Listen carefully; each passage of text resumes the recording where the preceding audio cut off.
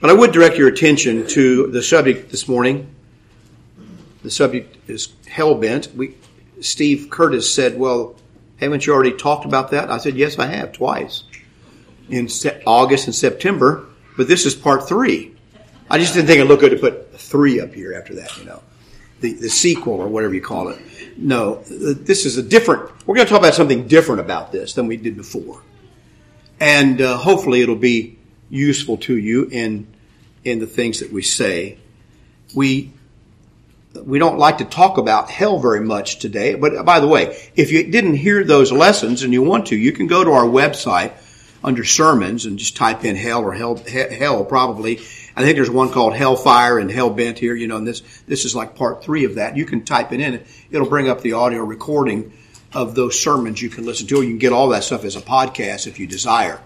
And then you can catch up to what we're talking about. But the subject of hell is a very real Bible subject. It makes people uncomfortable. I guess it always has.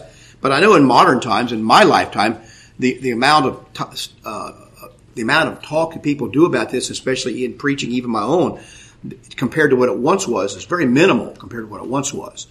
And in society, all that hell is a joke.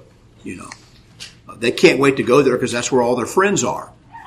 We'll talk about that in a moment. That could be true, but I don't think it'll be what you think it is, as the saying goes. But Jesus is the one who talks about hell the most. People say, now Jesus, a loving God, he's the one that talks about heaven the most in the Bible. And so you have to consider this. I think all of this is prophetic. A lot of the subjects people don't want to talk about are the ones that Jesus himself talked about, but they still say they love Jesus and he's a great teacher. But the things he talks about, the flood and Jonah and the great fish, the stories everybody doesn't believe, he's the one who talks about those. And yet they still say they love Jesus. Well, you need to take what you have, which is what Jesus' words are, and take them seriously. One of the passages where Jesus talks about this is in Matthew 18. We're going to briefly just show you about the eternal part. I want to talk about hell on earth this morning. And we'll see what that means. Not just hell in the afterlife. We talked about that in the other 2 lessons. But Jesus says if your hand or foot causes you to sin, cut it off and cast it from you. It's better to enter into life maimed or lame rather than having 2 hands or 2 feet to be cast into everlasting fire. It's interesting he says, enter into life. I thought we were in life. But Jesus is saying, no, the other life is entering into life. And you have 2 choices. You can enter into life or you can enter into everlasting fire. If your eye causes you to sin, pluck it out and cast it from you. It's better for you to enter into life with 1 eye rather than having 2 eyes to be cast into hell fire. Where, quoting the Old Testament, where their worm does not die and the fire is not quenched. And if your eye causes you to sin, pluck it out. It's better for you to enter the kingdom of God with 1 eye rather than having 2 eyes to be cast into hell fire, where the worm does not die and the fire is not quenched. We'll talk about those figures of speech a little bit more in just a moment. But Jesus is very clear about this subject. We ought not to minimize it. We ought not to make fun of it. We ought to understand what it means.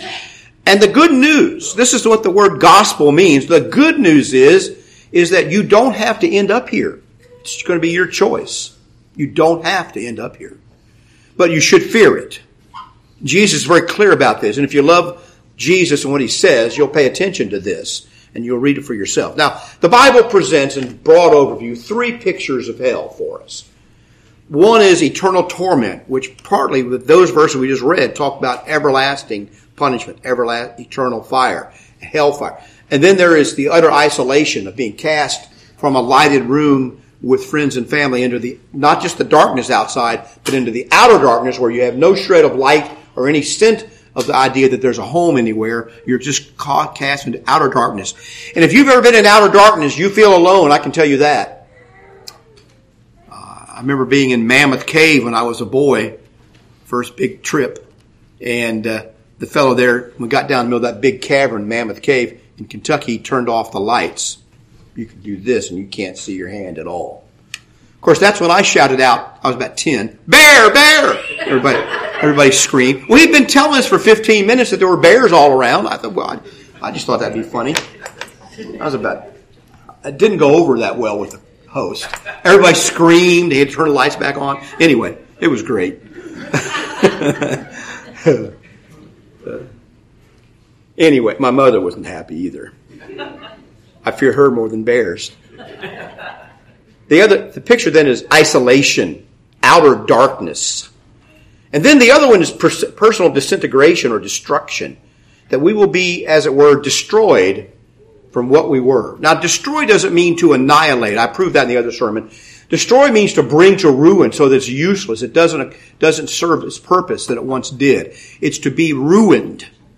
And that's what this is. And we'll talk about what those. But you see that the devil who deceived them was cast into the lake of fire, it says in the book of Revelation, and brimstone, where the beast and the false prophet are. And they'll be tormented day and night forever and ever. Here's the picture.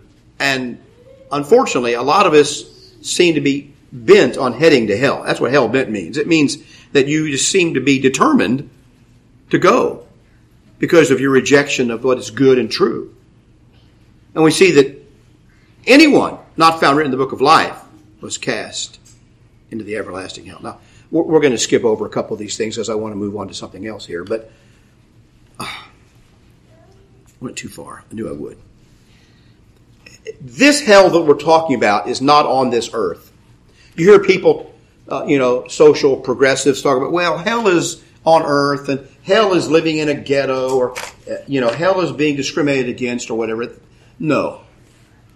That's not the hell that Jesus was talking about. So don't get confused about that. Hell isn't just a bad place, and I live in a bad place because I live in this neighborhood and not that neighborhood, and other people have more than me and I don't have enough. No, that's not hell. This is maybe an obtuse way to prove this, but when you look at what Jesus talks about Judas here, the Son of Man indeed goes just as is written of him, but woe to that man by whom the Son of Man is betrayed. It would have been good or better for that man if he had never been born. So there was a place that Judas was going to that wasn't this life, that was punishment. That nothing that could happen to him on earth would be worse than where he was going because of what he would do. Now, man was made to live forever in the presence of God and enjoy the blessings of God in a very direct way. And I think that's what the Garden of Eden was. And it wasn't just for those two. God intended for them to expand that garden and cover the whole earth and fill up the whole earth with this garden. And God would bless them all if they obeyed him in this case. But we didn't, Adam and Eve didn't want that, and I don't know how much, we're not any better than them, of course. But we enjoy some of God's presence in this world. Isn't that what Jesus says? God sends his rain upon the just and the unjust. And there's many indications in the Bible that God blesses all humans. When you think you've got it bad, remember something. I've come to believe that however bad you have it, God is protecting you from something worse. God works in this world. And he just very well may be keeping Satan away from you from what Satan really wants to do. We see this in the book of Job. Satan wanted to do even worse than he did to Job, and God restrained his hand, as bad as it was. And that's what's happening now. But the truth is, as Christians, we share even more of God's presence and more of his blessings than other people do in this life. When I walk out as a believer, not because I'm so great, when I walk out as a believer, look at the night sky or go see the ocean or something, I appreciate that. Or when I hold one of my grandchildren, I appreciate that more than unbelievers do because I know where it came from and what it means and who gave it to me, and I know the eternal nature of all those things. I can appreciate even more than they can because to them it's just passing away. According to the secularists, the earth is just a speck in a universe and it means nothing. They're concerned about saving spaceship Earth, but in the end it's just another particle to be destroyed in the universe. You and I know the earth is not just that. What torment it must be for body and soul, then, to be cut off from him and the source of all pleasure and goodness gone. That's what hell is. What we're living in, though, is hell's overture. We're living in the precursor to hell. And men on earth can make a way to go back to the Garden of Eden, as it were, or a way to go to God's presence, or make their way to the place of destruction. We make our way. Douglas Wilson, he's a Presbyterian out in, I think, Idaho. I don't endorse everything Douglas Wilson says, but he's very, very smart, very clever, and perceptive. He says, in this life, this world is something of an overture, something of a front porch to the way things are going to be forever. The final judgment, whether it is heaven or hell, It's the place where we finally become what we have been becoming. I think that's right. Hell or heaven for you is the place where you finally become what you've been becoming. You're either moving toward God, toward heaven, toward His presence and His blessings, or you're moving away from Him. There isn't some static ground in the middle, and you haven't picked a side yet. No, you've done that. And he says that because man is a social creature, we become what we are becoming in groups. This is an interesting idea here. I can't expound on this today, but I think it's an interesting idea. This is why cities are subject to the judgment of God. You know what he says in Matthew 11? It's going to be better in the judgment for Sodom and Gomorrah than for Chorazin and Bethsaida. How is that? He's going to judge cities? Apparently so. This is why, so I'm thankful I don't live in some cities in the U.S. in this case. And this is why generations are subject to the judgment of God. Jesus says this. Some generations are worse. And it'll be worse for this generation, Jesus says, of his life than it will be for the generation of Sodom and Gomorrah. So there's some sense of that. But as it happened, those cultures which deny the existence of a final hell in the afterlife are those which prove themselves quite proficient in the building of prototypes of hell on earth. So the cultures that reject God and His commandments and His way of living on earth and don't need Him at all, they become very proficient in building societies that look like prototypes of hell. A prototype is something that shows you what something is like. It's the initial building of that. And I want to show you a few of those because I think what we're living in the United States, among other places, has some of the elements of the prototypes of hell. And we all can see. It isn't a secret, not some revelation. It's not a conspiracy theory that our culture is moving at rapid speed in a certain direction. Okay? And where is that direction? What is that? Is it some kind of a socialist utopia where everybody sings Kumbaya, which means come by here, Lord? I don't know why they would sing that, but that's what people say. But we're moving towards some socialist utopia where everybody loves each other and poverty's gone and everybody lives in peace and harmony. Imagine there's no religion. Is this where we're going, to that imagine place? Or someplace else? Well, we're moving, and we're moving there intentionally. And the problem, the one I've been talking about in some of these sermons the last few months here and there, is that a lot of people, including us, don't really understand why we're moving. We don't know where we're going. We don't see the big picture. I've been trying to tell you the big picture of what it's about politically and socially and religiously. When I was teaching junior high school all those years ago, we had our lunch in the classroom. So I sat there at my desk and they ate lunch. Then they would go out for a while or whatever. And so I just used to watch these little clumps of teenage girls. The boys were outside beating each other up, enjoying themselves. The girls were in a clump in the room, all talking among themselves. And sometimes they would walk out to their lockers.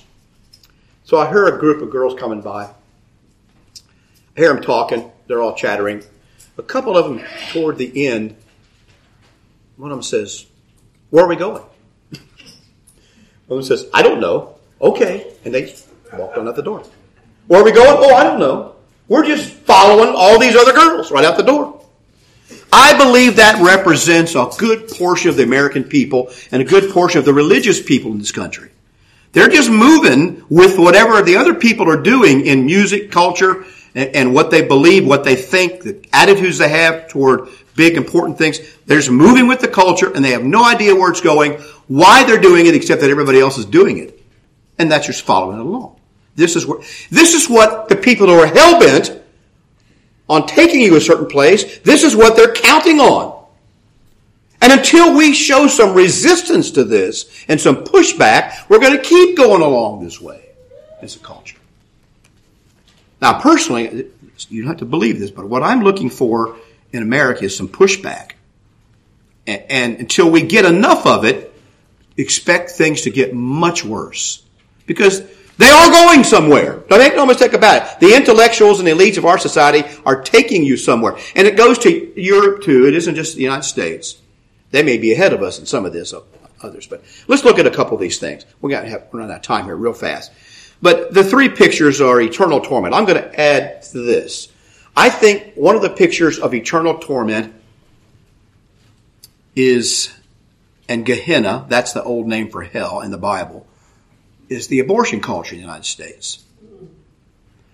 And it's not just, I don't think abortion is just something that happens, it's unfortunate, but every so often something happens, a girl is raped or incest or something, and so we have to do an abortion, we all regret it.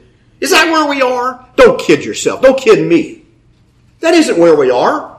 Most abortions are happening by middle class women, and their husbands are often pushing them this way, or their boyfriends. It's happening to middle class people who choose this way because it's my body, my choice, meaning I don't like this. I don't want this to happen. I'm trying to make money. I'm trying to keep my figure, and I don't want what pregnancy is going to do to my body and my bank account. And my career, which is the most important thing that you could possibly have as a woman, is my career.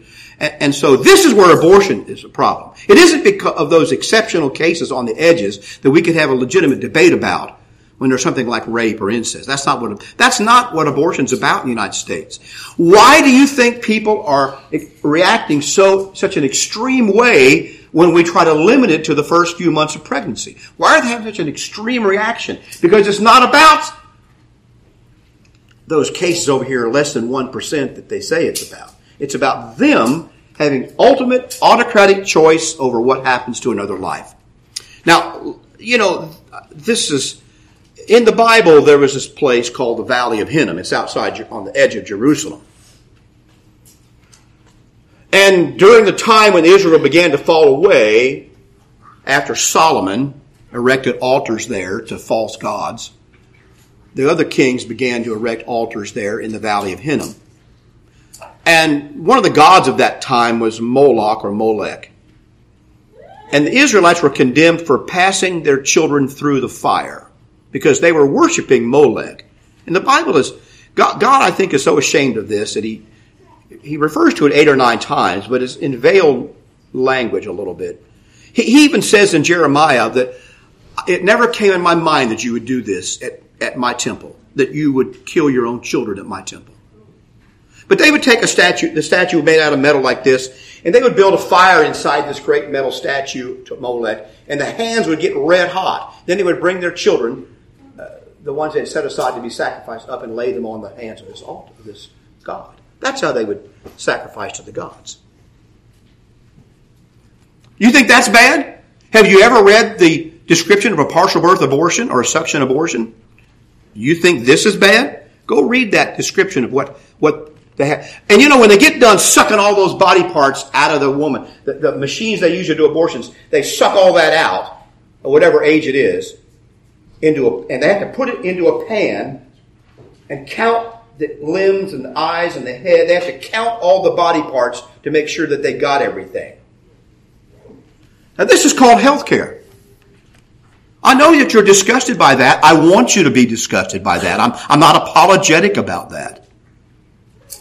It takes a certain kind of mindset, one that's almost hell-bent, to do this just because a woman says, I want to. There may be legitimate reasons, but I want to, and I decided I'm going to, is not a good one. Yes, Gary?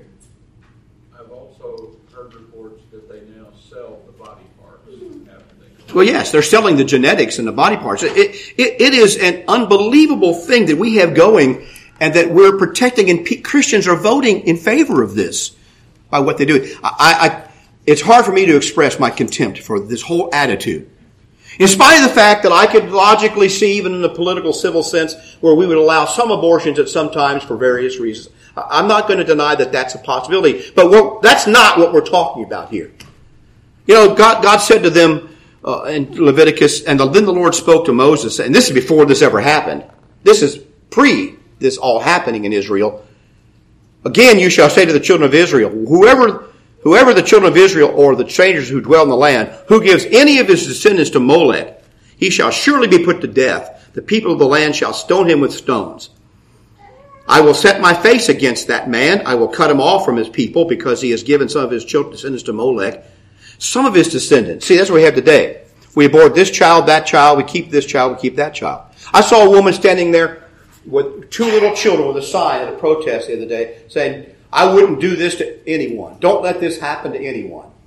She's got a sign up with her other two children. She's a protester. It's almost too shameful to comprehend. I wouldn't want to be those two children. But anyway. And if the people of the land should in any way hide their eyes from that man, when he gives some of his descendants to Molech, and they do not kill him, then I will set my face against that man and his family. I will cut him off from his people, and all who prostitute themselves with him to commit harlotry with Molech. Now then you have this case of the king, one of the kings. This is Manasseh in 2 Chronicles, and he caused his sons to pass through the fire in the valley of the son of Hinnom. There's the valley of the son of Hinnom. Remember that name. This is where he did it, right there by Jerusalem. And he practiced soothsaying, used witchcraft and sorcery, and consulted mediums and spiritists. He did much evil in the sight of the Lord to provoke him to anger. It goes on. And then you have another king. This is Josiah. Later, who read the law and said, this is all wrong. He defiled Topheth. That's one of the altars there, which is in the valley of the son of Hinnom, that no man might make his son or his daughter pass through the fire to Molech. So, valley of Hinnom is Gehenna in Hebrew, or Gehinnom. Ge meaning valley. And so in the New Testament, when you come to words for hell, that Jesus is talking about hell, that's the word that's used in the Greek New Testament, Gehenna. It's referring to this. The fundamental thing he's referring to, strange enough, is child sacrifice. And he uses that as the word for hell. So I don't think I'm all out of left field somewhere to say that this culture of eternal torment in hell and Gehenna, which Jesus talked about, has a link to sacrificing our children, you see. And so it's not the only thing, but it's the sacrament.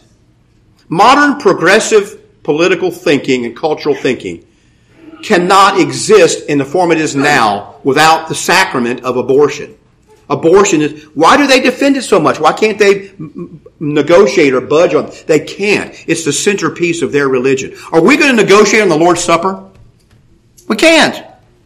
Without that, we don't have anything to worship with. It's the sacrament because it represents ultimate human choice, ultimate human power, not God's power, but human power to destroy what God created. This is what this represents to people. It's not about a woman being raped. It's about ultimate human power and the rejection of the divine power. And so it is that modern Christians should learn to think of Planned Parenthood clinics, this is Douglas Wilson, as precursors of hell, as the anterooms of damnation. The fact that federal tax dollars still support this horror show demonstrates our enthusiasm over the trailer and our hell-bent intention of going to see the movie. This is the trailer, and we love it, and we're going to keep it because we want to see the movie. Some of you movie fans are like that about some movie coming out. You just watch that trailer over and over again because you just can't wait to see the movie. Well, do you want to see this movie called Hell? Here's the passage you got to remember. Genesis 1. So God created man in his own image. In the image of God, he created him, male and female, he created them. And God blessed them and said to them, be fruitful and multiply and fill the earth and subdue it. And have dominion over the fish of the sea, over the birds of the air, over every living thing that moves on the earth. God created two sexes, male and female. He created with them an extraordinary power to create more humans. The miracle of human conception, I call miracle in a loose sense there. It is a wonder. In fact, according to people that study these things, it's more of a wonder that women can conceive than that they do conceive. Because of the way God made it was. And so it's a blessing. It has to be, things have to be the way God made them for it to happen. And we take this and make it nothing. In fact, we try to eliminate, since the 60s, since I was a young boy, we've tried to eliminate this whole thing. What did God say? See, this is where the Christian worldview and the secular worldview are completely incompatible. Some Christian religions try to reach in and grab this secular worldview to say that life isn't important. want to denigrate life. God says, I want there to be humans. I want there to be a lot of humans. I want you to keep making humans. That's why God made the earth, so that humans could fill it up. This is so opposite of our environmentally friendly or whatever the environmental movement. This is so opposite of the environmental movement. But this is what the Bible says. It's just a simple question. Which one do you believe? Which worldview do you think is right? Even if you don't know all the facts and information about it, which one is right? The one that says humans are important, there need to be as many as there possibly can of them, and God says He'll bless them and take care of them. God blessed them. So we think, oh no, we're all going to die because there's too many people. I go back in my mind, I say, look, from what I know, God will bless us. God blesses us. We're all going to starve in the 1700s. Because according to Malthus, it's the same thing they believe today, that there's just too many humans, we won't be able to feed them. Humans that were born, that Malthus would have gotten rid of, created ways to feed more humans and make their lives even better. Our way of living since the 1700s is exponentially better with exponentially more people. Why is that? Because of this verse. God said He would bless us if we brought life into the world. He made the world so there would be people for Him to save and live with forever. I think the world's going to last a long time. I know people disagree with that. I think it's going to last a long time because He's still waiting to get all the people He wants to take to heaven. And He wants a lot of them. As the stars of the heavens and the sand of the sea. Because He loves people so much. What do progressives hate? They hate human beings. That's what they hate. They want to get rid of them. And if they can't live a certain lifestyle, get rid of them. You know what's the new thing coming down the pike? Euthanasia for perfectly healthy people. It's already being practiced in Europe. People who are, and now Canada, people who are depressed, especially teenagers, can now go to the doctor and get a shot, and they'll be assisted in killing themselves. Can you imagine how many teenagers would be dead if we let teenagers kill themselves because they got depressed? I'd be one of them. That's what teenagers do. They get depressed. They eat a lot, sleep a lot, and get depressed. That's what they do. How does he know? He's an old man. Well, I used to be one. Okay, I was a classic 1960s and 70s teenager, so I know about that. And we'd get depressed, and so you start giving them the power to kill themselves. Or at the other end of life, here's an old person, can't get around very well, doesn't have very many friends, he's hurting a lot. Let's get rid of him. Our medical system right now does this in many ways. It's all geared to get rid of you when they deem that you are useless or nobody cares about you. If you've got a relative in the hospital, the best thing you can do is go there continually and bring as many people as you can. That'll signal to the people there, this one's not going to be as easy to kill because somebody cares about it. You let the person in the nursing home sit there and nobody comes, they know they can get rid of that one because nobody cares. I know you think I'm crazy. Just wait a few years and you will see what's really there. Because progressivism does not value life. Values its own life, but not life. Now the other picture we don't have time to go into too much is utter isolation, outer darkness.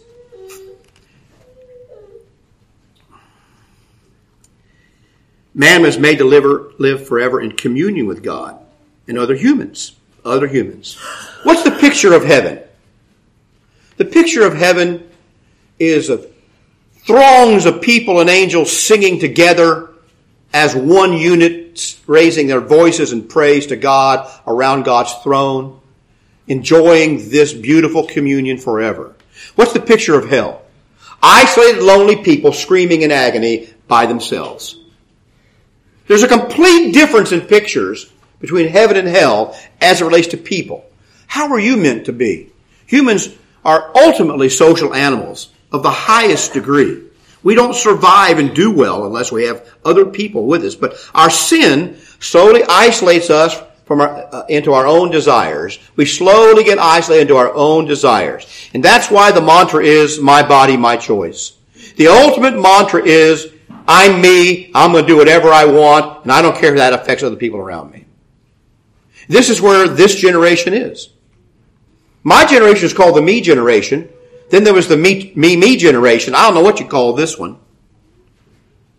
But it's ultimately so individually isolated that only my will, only what I want matters.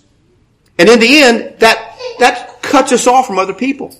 Why do we see all this disunity and division in society?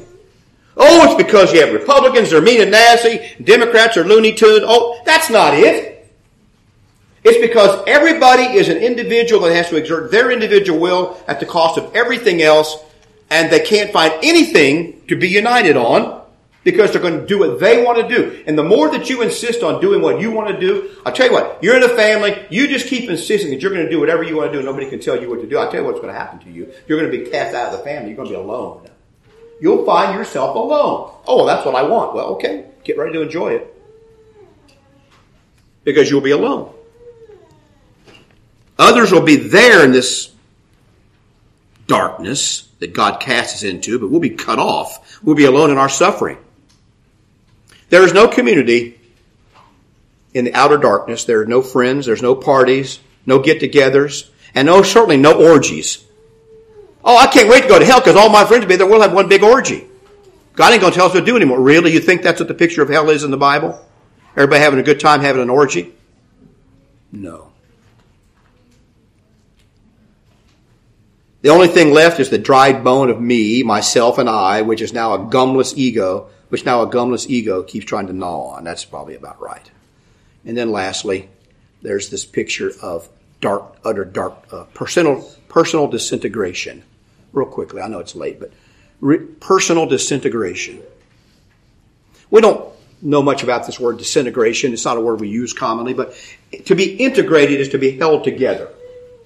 All the parts fit together and are working together. That's to be integrated. And then disintegration is when that's broken apart. And the parts are scattered away from each other. And they don't function together anymore. To be personally disintegrated is even when your own personal self has come to ruin and cannot function anymore and cannot fulfill its purpose because it's been blown into pieces. In this great battle for the dictionary that is raging, and this is, I was teasing Matt by using a big word yesterday, ontological, or maybe it was the day before. It's an Matt, you know what I was talking about, didn't you? Ontological means the definition of things, essentially. That's where we are. Every word that you and I have known all of our lives is in all the literature that's been written for 500 years has now been altered in meaning. Okay? It's all been altered. Male and female, altered. Community, altered. A new definition. Love, altered. Completely changed. And to follow these people, it changes all the time. You got to keep up. You got to follow the dictionary. Twitter becomes the new dictionary. However they're using it on there, then you get to go see how the word is used. And you have to use it that way. You have to use it that way, or else. I saw this with some of the kids the other day. I mentioned something about Oriental food. Their jaws still off to the floor. Oriental food. What? It's Oriental. You can't say that. I said, okay, I just did, but I don't know what you mean. I can't. You can't call it, you have to call it Asian food. Well, I can tell you, that's a real insult if you're Asian. Because how many different kinds of Asians are there? Dozens? People from Sri Lanka don't want to be called Malaysian, but we're so arrogant. Oh, you're the one that's arrogant because you called them. I said Oriental just means something from the East. Well, that's racist because the East means East from Europe. I said, yeah, I know. That's where I live. Even in the American Poultry Association, that great livestock organization I'm a part of and a judge in, American Poultry Association, has a class of chickens called the Oriental class. Why? Because they disrespect people who are Chinese or Japanese? No, because those people have invented some great poultry. That's why they're in there. But they change the definition. All of a sudden, I got to bow the knee and genuflect to the people that make the new dictionary, and I got to agree to use the word the way they want me to use it. I don't agree to use the word the way they want to be used. You shouldn't agree either. Use words for what they mean and don't accept the definitions that are given you. Once you accept, I'm a debater, an old style. Once I can get the other team to accept my definitions, I won the debate. Not even a question. We're so happy. We lay out our terms in the debate. We give our definitions. And when they don't object to them, I look at my partner and I say, not problem. We got this one. Because once they accept my definitions that I've created to get what I want out of the discussion, then they're done. We're accepting the definitions all along. But one of the words was community. Now we speak readily of the trans community, the gay and lesbian community. We can have, this community, that community, but there can be no communities. And people even talk about Christian communities. Interesting. Just there can be no marriage without men and women making love like normal people. Have they redefined marriage? You better believe they redefined marriage and you just go along with it. We even let them say gay marriage. Is there such a thing in the Bible as gay marriage? I know how this works, but is it really? What's happening? I just killed something I think that's a hint that I'm talking too long. If I had the mental power today, I would just stop. And I'm going to, but give me a second to do this. At least it didn't come up with that girl. For those who are new, we had this come on. And Bob's just, every time I turn on this TV, an episode of That Girl from the 1960s would be playing up there. Some people really liked it. It was very entertaining for a while. But I somehow changed it. I don't even know how I did that. But human beings are going to be saved as a group. Oh, they'll be judged individually. But they're judged so they can go into the group. When we go to heaven, it isn't going to be me, myself, and I in heaven. It's going to be me as a part of that group of believers. Distinct, but of that group. We're going to stop. I want to point you back to the book of Acts as we close. Because what I want to say to you in that is be saved from this crooked generation. Twisted and crooked. You know what Peter said? Generation.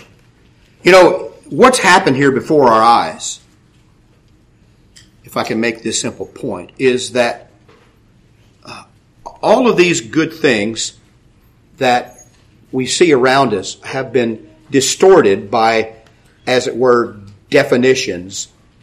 And so, what the Bible says is that in Christ, all things consist. That's a great statement about Christ. All things, and that's a word for glue in Greek. All things are held together. And this applies down to the molecular level where in each atom there are protons that should be repelled by each other. And I think physicists call it the strong force that holds those two protons together. Unexplainable. Holds those two protons together to make a molecule of everything that we see around us. Literally the ESV, if you have that, says He is before all things, in Him all things hold together. So we need to, starting from the time our children are small, get rid of your garbage pail kids and your ugly, disgusting dolls and movies and visual things. Get rid of this in their life. Focus on something different. Reject in your life the ugly. Because this is a twisting of what is good. C.S. Lewis pictured it this way, if I can take us a moment. He said he told a myth. God began to sing and good things all the things began to come into existence. The trees, the earth, the brooks, the streams, flowers, all began to come into existence. And then Satan over on the other side, he didn't call him that, but that's who he was. He saw this and thought, well, this is cool. He began to sing, and yet his song wasn't God's, and everything ugly began to grow alongside it. Everything twisted and bent and broken and disgusting began to grow alongside it. And this is where we are. Reject the violent, the shameful, the macabre, the dead, the twisted, the scornful. Reject the proud. Reject that which is untrue. Reject all of that in your life so you can be held together by Christ. Hold on to the good, the right, the beautiful, the way, the truth, the life. Even more basically, the Father, the Son, and the Holy Spirit. You see all these trios of things. Hold on to that. Reject the other. And hold on to the good. Christians need to start doing this. We get caught up in that. We're down here in the mud with people. But the old saying is, when you wrestle with a pig, you get dirty, muddy, and he likes it. That's the problem. Thank you for listening today.